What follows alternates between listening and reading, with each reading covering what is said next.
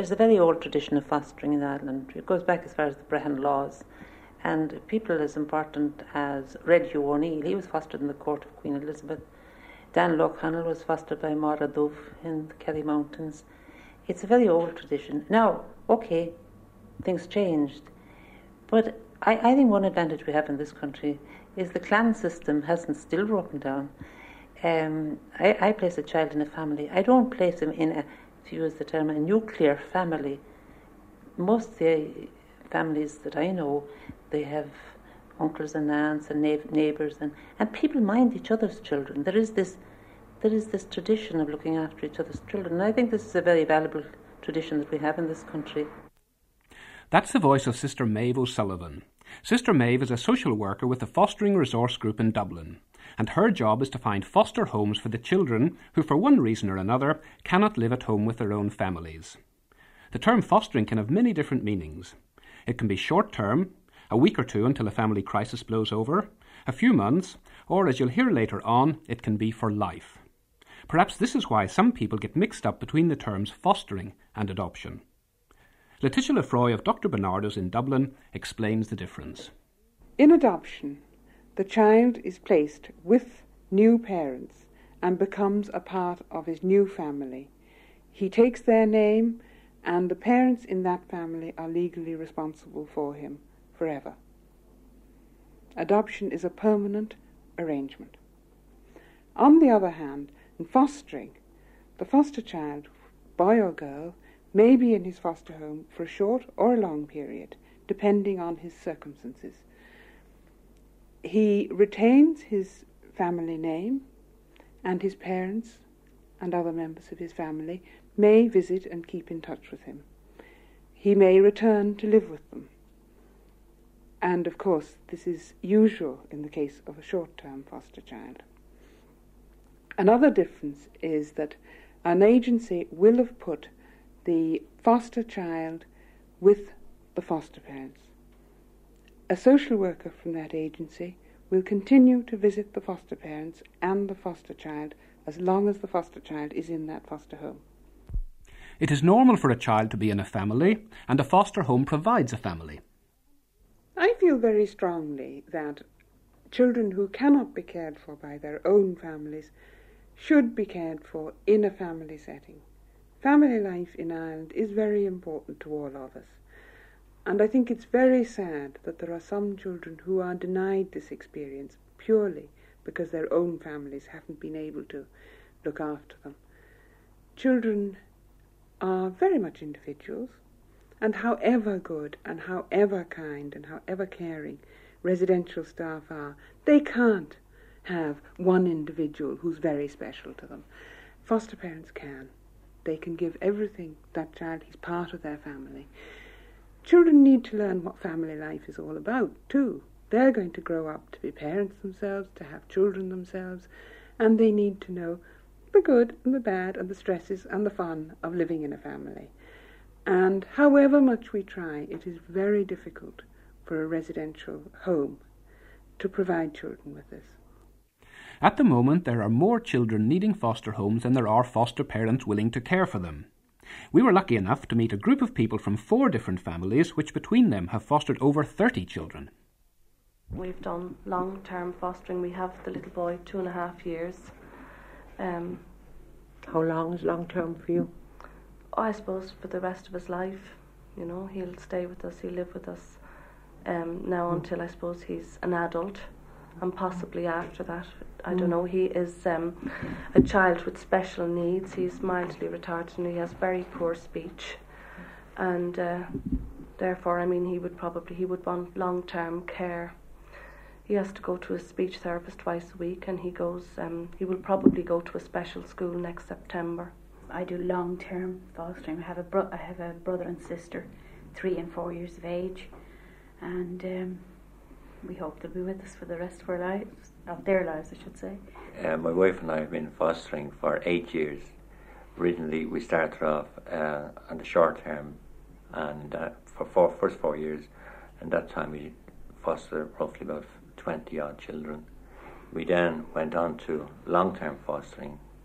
The present child we had came originally as short term and then was sort of left with us. So we decided then we'd keep him as long term fostering. Now I do short term fostering, and I've been doing it for nearly 4 years now. And in that time, I'm sure I looked after perhaps 8 children. Some of them were children of single mothers who had maybe to go into hospital and didn't have the support of a family who look after their children. I got on well with all of the children and most of the parents that I met. Now, who are these children who need foster families? One place to find out is the Fostering Resource Group in Dublin. It's run by the Eastern Health Board, and its job is to find foster homes for children in care. Children are in care for different reasons. It could be family illness, death or desertion, or the courts may have placed a child in care because of neglect or ill treatment. Or perhaps it could be some youngster who got into trouble and needs some care and control. Whatever the reason, the main concern is for the welfare of the child. Kathleen Kelleher went to the Fostering Resource Group in Dublin to talk to 2 social workers whose job is to find foster homes for the 80 children who need them.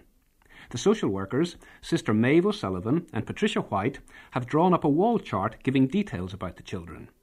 On the chart, the children are represented by cards: yellow, blue and pink. Well, blue is for boys, pink is for girls, but what is yellow for? The yellow cards represent families. By that I mean 2 or more children of the one family. We will be hoping to place those children together. For instance, there are 2 little boys here, 2 brothers aged 2 and 3. Very nice little boys, and we would be hoping to place them in one family. Ideally, we would like them in a family where they were the youngest of the family. Well, the blue cards represent the boys, and as you can see from the chart, there are a lot of boys in the over 6 age range, and we're very keen to try and find families for these boys. Many of them at the moment are in children's homes. Some of them have absolutely no contact with their parents. Others might have a monthly or a yearly visit, but in the main they've very little contact with anybody. And what we're worried about is that when these children get older and leave the children's homes, they're going to have absolutely nobody to fall back on, somebody to help them get a job, somebody to praise them for getting their exams, etc. Just the ordinary things that you and I take for granted in life. We have about 10 boys over 10. We've 13 and 14-year-olds. I think some people may imagine that fostering is just for babies, and we would like to let people know that there are quite a lot of older children in the 7+ age range to be fostered. The pink represent the little girls, and as you can see, we have very few girls, but at the same time these children badly need a home. For instance, again, this little girl here right in the middle, she's an only child. She's been committed to the care of the health board because of severe problems in her family, and she badly needs a long-term foster home where she can grow up. Now, why are there so few girls? Is it just that there fewer girls need fostering, or that they're taken into fostering quicker than the boys and the families? Both. There are fewer girls. Why, I don't know. And then girls are much more popular than boys for some reason or other. The same applies to adoption. Girls are much more popular than boys. Why, I don't know. Maybe people think that boys are more difficult to rear than girls, but I don't really think so. I think maybe people have this image, but I'm not so sure that it's true. Are there categories of children that are not popular, if I could put it that way? Yes. Families. It's more difficult to get children placed who are where there are 2 together. It's more difficult to get children placed where they have a family, where they have a father and mother. Would you agree with that, Patricia? Yes, I suppose in a way the sort of orphan child image where the child has no parents in a way may be more popular, and people think that a child without a family is more needy, but in fact a child with a family can be equally needy because he has gone through in his lifetime, he's had to undergo had to be separated from his parents, which many of the children without families in the first place haven't had to do. So in this way, really, children who have families and who are split up from their families in many ways are extremely sad cases also in need of families. I notice you have a family there of 6. Now, is that a difficult thing? I was going to say impossible, but then one never knows. One always hopes. Who would take in 6 children? Yes, who would?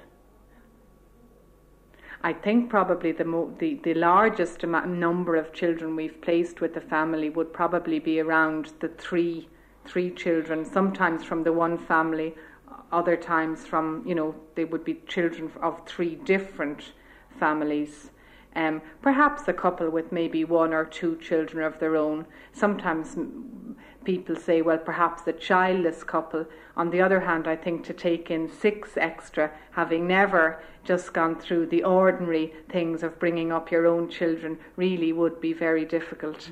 But we aim at the ideal, and then if we can't get that, we lower, if you like. We just have to lower our sights and perhaps split the 6 up into 3 groups of 2, or maybe 2 groups of 3. That might be more acceptable and easier to find families for.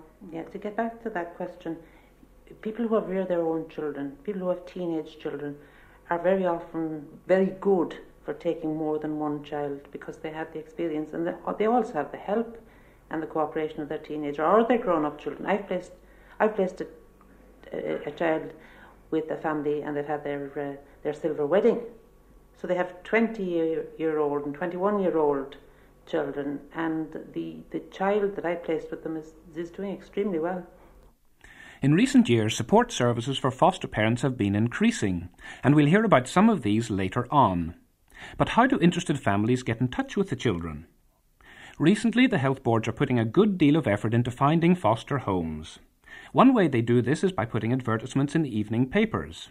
They also organise information evenings for anybody who's interested. The preparation period is very important. There is a careful matching up process to be gone through, even with people who have given it a good deal of thought beforehand. Well, when we got married, actually, at the beginning, we decided we would probably like to either adopt or foster. And then the Eastern Health Board run ads in the papers on a Friday night for children, and we saw an ad and we answered it. Now, the child in question at that time was 4 years old, and so was our own daughter. So obviously that wasn't going to work out. So they said, "We'll fill up the form," and anyway, and we were assessed, which took about 6 months.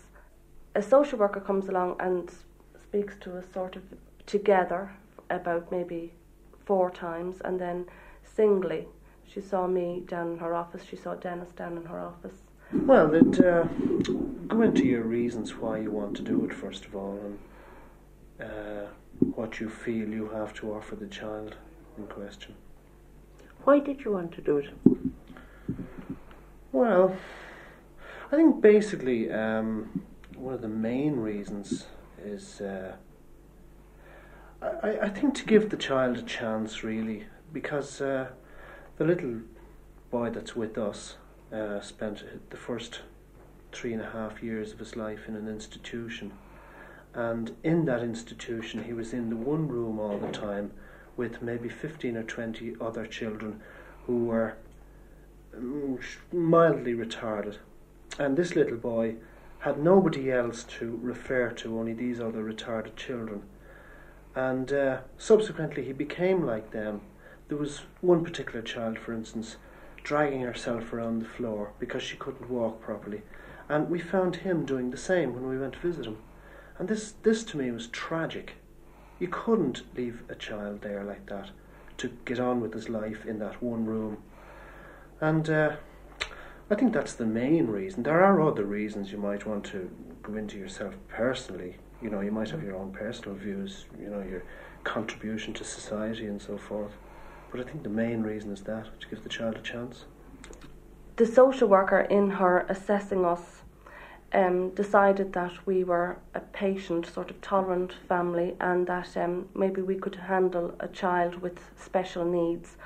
So she was also responsible for 5 children around Dublin, and she asked if we would go along to the children's home and visit this little boy. He was then 4 years old. He had just gone 4, actually. And we visited 3 times, and then he came to our home once. It was usually, the visiting is drawn out a bit longer than that, but it was a very disturbing move for the child because he had never been outside, he had never travelled in a car, he was terrified. And so they thought it'd be just as helpful to sort of have a quick move. And he came to us. And he settled in really rather quickly, despite his background. There was a reference there to age, the age of children already in the family and the age of the foster child. And as Sister Maeve points out, this can be an important consideration. Well, it's usually better for the child to be younger than the children in the family, at least 2 years younger. Because let's say you have a 6-year-old son. He's grown up in your family. He's established. Now, sometimes people think it'd be grand for him to have a playmate of the same age. But in actual fact, it wouldn't be grand for him, because the child coming in is at a disadvantage straight away, and they're very likely to clash.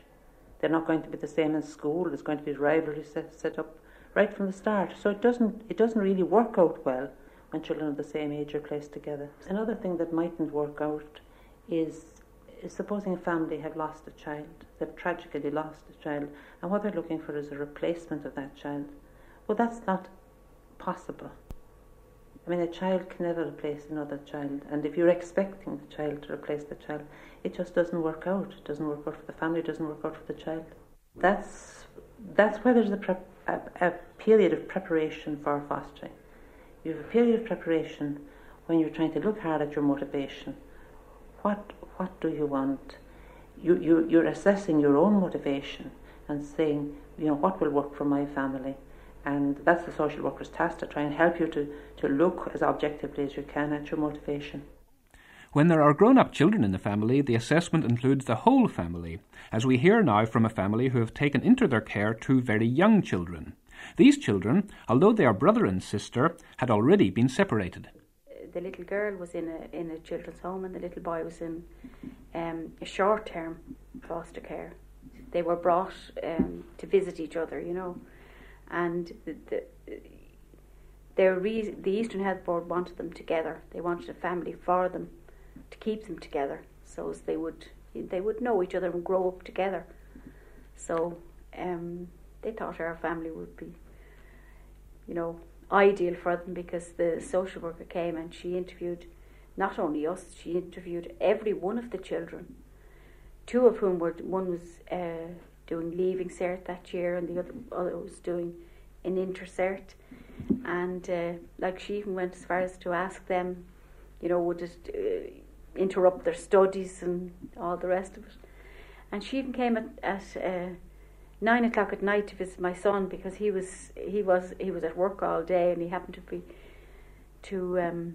be working overtime that night. And she said, "What time will you be home at?" So she came back to meet him and ask him, and he's 21. So you were well vetted? So we were well, yeah, oh definitely. They ask the children definitely. They go through them. They ask everything, what do they feel? How would they accept the children? And, well, then when you were meeting the children, did the whole family meet them together? Or? No. You met? My husband and I came to meet them, and we took to them straight away, and they took to us. So that was, it only took 2 days really. We only met them twice, and they came bag and baggage on the Friday and settled in, took over. And was there any problem? I don't mean problem, that's too strong a word. No, but strange though it seemed now, you might... they're the sort of children really that... They're very happy children now. And they really just decided... the social worker says, she still says that she could see it in their, in their faces, that they said to themselves, well, no, we're here, we'll stay here, and she still says that, so she does, about the 2 of them, that they were. How long are they with you now? They're 2 years now, almost 2 years with us now. Could you tell me your responsibilities that you've taken on for those 2 children? Well, we've taken on the responsibility of rearing them and sending them to school and looking after them for the rest of their lives.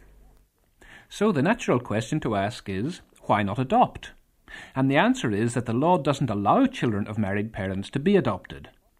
But depending on the circumstances, some children will see foster parents as their mammies and daddies, understandably in the case of lifelong fostering. Oh, they call us mammy and daddy, yeah. The brothers and sisters, they're all their brothers and sisters, and they've grannies and grandfathers, and they've uncles and aunts that they all call uncles and aunts too, you know. And they're all accepted, and their birthdays are remembered, and their, you know, Christmas and Easter eggs and all the rest of it.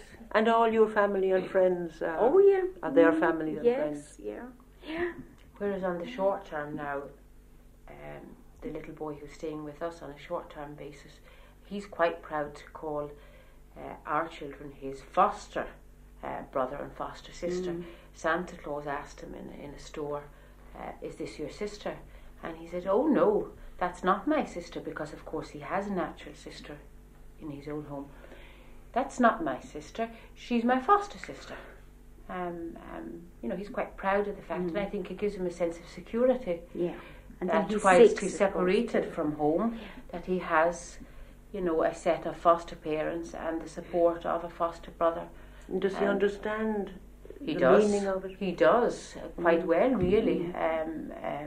The children at school, of course, know that he is not our child's natural brother, and they had their school photograph taken together, and he's very proud of it. And he says, and this is my foster brother Peter.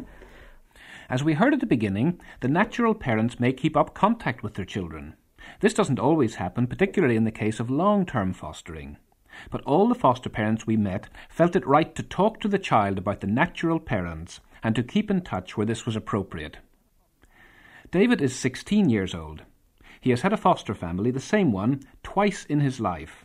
Once for 3 months when he was 14, and now he's coming near the end of the second term of 6 months, after which he is to rejoin his own family. He talked about his experiences as a foster child, and he remembers how he felt the first time he joined his foster family. A bit sad, and I missed my own family, and I settled in after a while, got used to the family, and it was great. Of course, you didn't lose touch with your own family. No. Kept in touch with my family. I was seeing them every second week. And you plan to go back to your family? Yeah. Are you looking forward to it? Yeah, I am. Do you have any adjustment to make when you you visit your home and you come back here, and you visit your home and you come back here? No adjustment at all. It's just like normal. Visiting a friend? Yeah, that's all it's like. Now you have 3 foster brothers and sisters here. Yeah. How do you get on with them? Great. Just like I get on with my own brothers and sisters, get on with the same with them. Now, could you tell me, what do your foster parents do for you? Help me out with everything, and make me happy and all when I'm sad, and all them sort of things. And it's just great. They're great people there, our foster parents, and they bring you out everywhere and all. It's great. They make you feel at home and all, so it's good. Now, most people don't have 2 families. Do you know, what is it like to have 2 families? Do you think it's an advantage? I suppose. Well, that's a very hard question, but I suppose it is, yeah, really. But your own family is the best family. That's all I can say. And you know, you don't know which to say is home. Is your foster family home or your own family home? But you wouldn't say just keep it yourself. You know which is home. That's what you say. Do you feel you'll have to adjust when you go back to your own family? Maybe a little bit, but not much.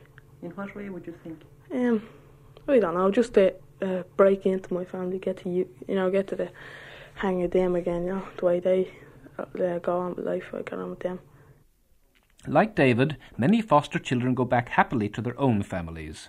In many cases, links are formed between the 2 families, and there develops an understanding of the feelings of the parent who has to place a child in care.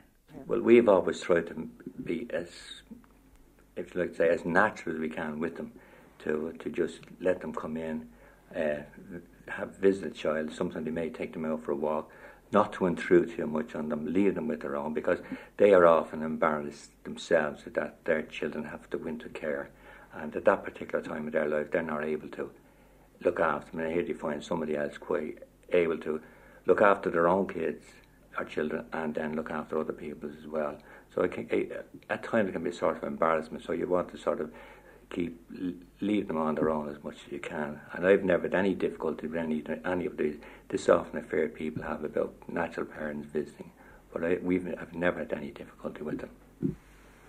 Neither have I ever had any difficulty, and I have met a variety of natural parents who did come to see their children. In fact, I always found I got on rather well with them, because if you can put yourself in their shoes and observe the circumstances that occurred that let their children go into care, you have great sympathy for them. Now, you've got to keep sort of an even keel. You can't appear to be an over-efficient woman who can not only run her own family but take on somebody else's children as well, because I think that only makes the natural parent feel more inadequate than she might be feeling already. Neither can you make them feel that it's absolutely no bother to you to take on somebody else's. But you can't also say it's been a terrible time that you've had with her child. So you've got to keep this even keel. And I always found when I did, a lot of these natural parents I got on extremely well with. Some of them phoned me afterwards, and some of them wrote to me. And I must say I found that end of it quite rewarding, that you did feel that you helped somebody out when they needed a friend. Is it difficult to give up a child that you have come to be fond of and know for a while? Certainly in short-term fostering, you are working towards the day when that child will either go home or will go into, we'll say, long-term foster care, or perhaps be adopted. The first baby that I looked after was a pre-adoption baby, and we minded him for maybe 3 or 4 weeks. I was very fond of that baby, but I had worked towards the day when he would be adopted. After that, we looked after various children for short periods of time, and then a little boy came to stay, who did in fact stay for the best part of 9 months. Now, we did grow very fond of that little boy, and he'll always have a place in our hearts. Our children were very fond of him. But he settled very happily, and we do visit him, we see him, and our children are quite happy that he has a new family all of his own, that he won't have to move anymore. I mentioned earlier that there are services and supports for the foster child. So back now to Sister Maeve and Patricia White for more details. Well, we have various helps and supports for the child. For instance, the foster family is paid an allowance. It's about £20 per week. If they incur any other expenses over and above, then the help board will meet that. In addition to that, the child is supplied with a medical card so that all medical expenses are covered. And if the foster parents needed anything such as nappies or cot or bed or pram or that, the help board would supply that. As well as that, as the child grows older, there are other allowances. There's an allowance for First Communion, an allowance for confirmation, allowances for books, allowances for pocket money, and allowances for education. For instance, supposing the child wanted to go to university, the help board would pay the fees. The other sort of help that the health board offer to families who take children on a fostering basis is that the social worker visits the family at least once a month. Now, this will depend when the child goes to live with the family. At first, the family may be in need of visiting more frequently, perhaps once a week at the beginning. But gradually this will ease off, and we'll visit about once a month. Now, if at any stage the foster family need us, we are contactable, and we can visit more frequently if necessary, should there be anything just at that time that they want to discuss. Now, in addition, I think a very important aspect of help to foster parents has in fact grown up from the foster parents themselves. And this is the support group for foster parents. And this has come about in the last couple of years. And foster parents meet, foster parents say in a certain area of Dublin. We have 10 community care areas in Dublin, and most of these areas now run a support group where foster parents can come along and talk to each other about what it's like. And this is particularly helpful, say, for new foster parents to gain help and encouragement, etc., from other foster parents who've been through what they're now going through and have come out the other side. These support services are of great importance. They provide help for any problem that may arise, and it cannot be denied that problems will arise. The children may be disturbed by their experiences, the parents may be difficult. But it's nice to know that Ireland has a good record for successful fostering, and this is due largely to the very careful preparation which we've heard about. Now, fostering has been developing in different ways, since it's being found more and more that children with all kinds of different needs can be helped by family care in the community. Although it has not yet been started in Ireland, one of these developments is in family care of disturbed and troubled children who otherwise might be placed in detention centres. Another scheme has been started in Ireland, which is parallel to the usual fostering service. This is called Breakaway, and it was tried out for the first time last summer. It was a joint venture by 4 organisations which are concerned with mentally handicapped children. The idea was to place handicapped children, in families in the community, in order to give the child's parents what I'd call a well-deserved break, and also to give the child a holiday, because I think it was important that we would consider the child's needs as well. And the other aspect of it that we've learned is that it means community awareness, that children aren't going into institutions, they're actually out in the community with other families. So everybody can learn, if you like, and there's a lot of bonuses in it. That was Frida Lowry, who is a social worker with the group. Like fostering, the Breakaway scheme depends for its success on the careful preparation beforehand with the host families. We talked a lot to them about, what it would be to take a child into their home, the changes in routines, the commitment, things to expect with the child, how to handle certain situations. So the preparation was all important. Those host families, or the parents who were interested, they met the child's parents. We also invited them along to our day centres to see how staff were managing with certain things, to get a feel and an idea about what the children were like. So preparation was absolutely crucial. One of the children who took part in the Breakaway scheme last year is 10-year-old Aoife. In previous years, she used to spend a few weeks in a children's home or a special holiday home while her parents got a break. Aoife's mother looks back on the Breakaway scheme. Well, we were very pleased with it because we felt that Aoife needed very personal care that she couldn't really get in an institution. She's very severely handicapped, mentally handicapped. She can't do anything for herself, but she does relate to people, and in institutions they don't always realise that, they take such a long time to look after her physically, but that when she was in a family she got, we felt in some cases, better care than we gave her. They talked to her more, and they made a lot of her. Whereas in our family she's the eldest of 4 children, and the other 3 are much more vociferous than she is. I suppose it's very important for you to get a break like that, is it? Well, we feel it is, if we're to continue sort of living a fairly normal life, we have, as I said, we have other children, and it's difficult to do things with them when you have a largest child in a wheelchair. You can't, and also when you have a baby in a pram, the places you can go are limited, and it makes it easier for us to get around and, say, to go away for a few days to the country. Well, when she came back after her holiday, how did she react to being back home again? Well, she was a bit withdrawn for a day or so, She usually is like that. She's been in hospital a few times, and usually it takes her that long to sort of take up the threads of life, her old life again, and her routine.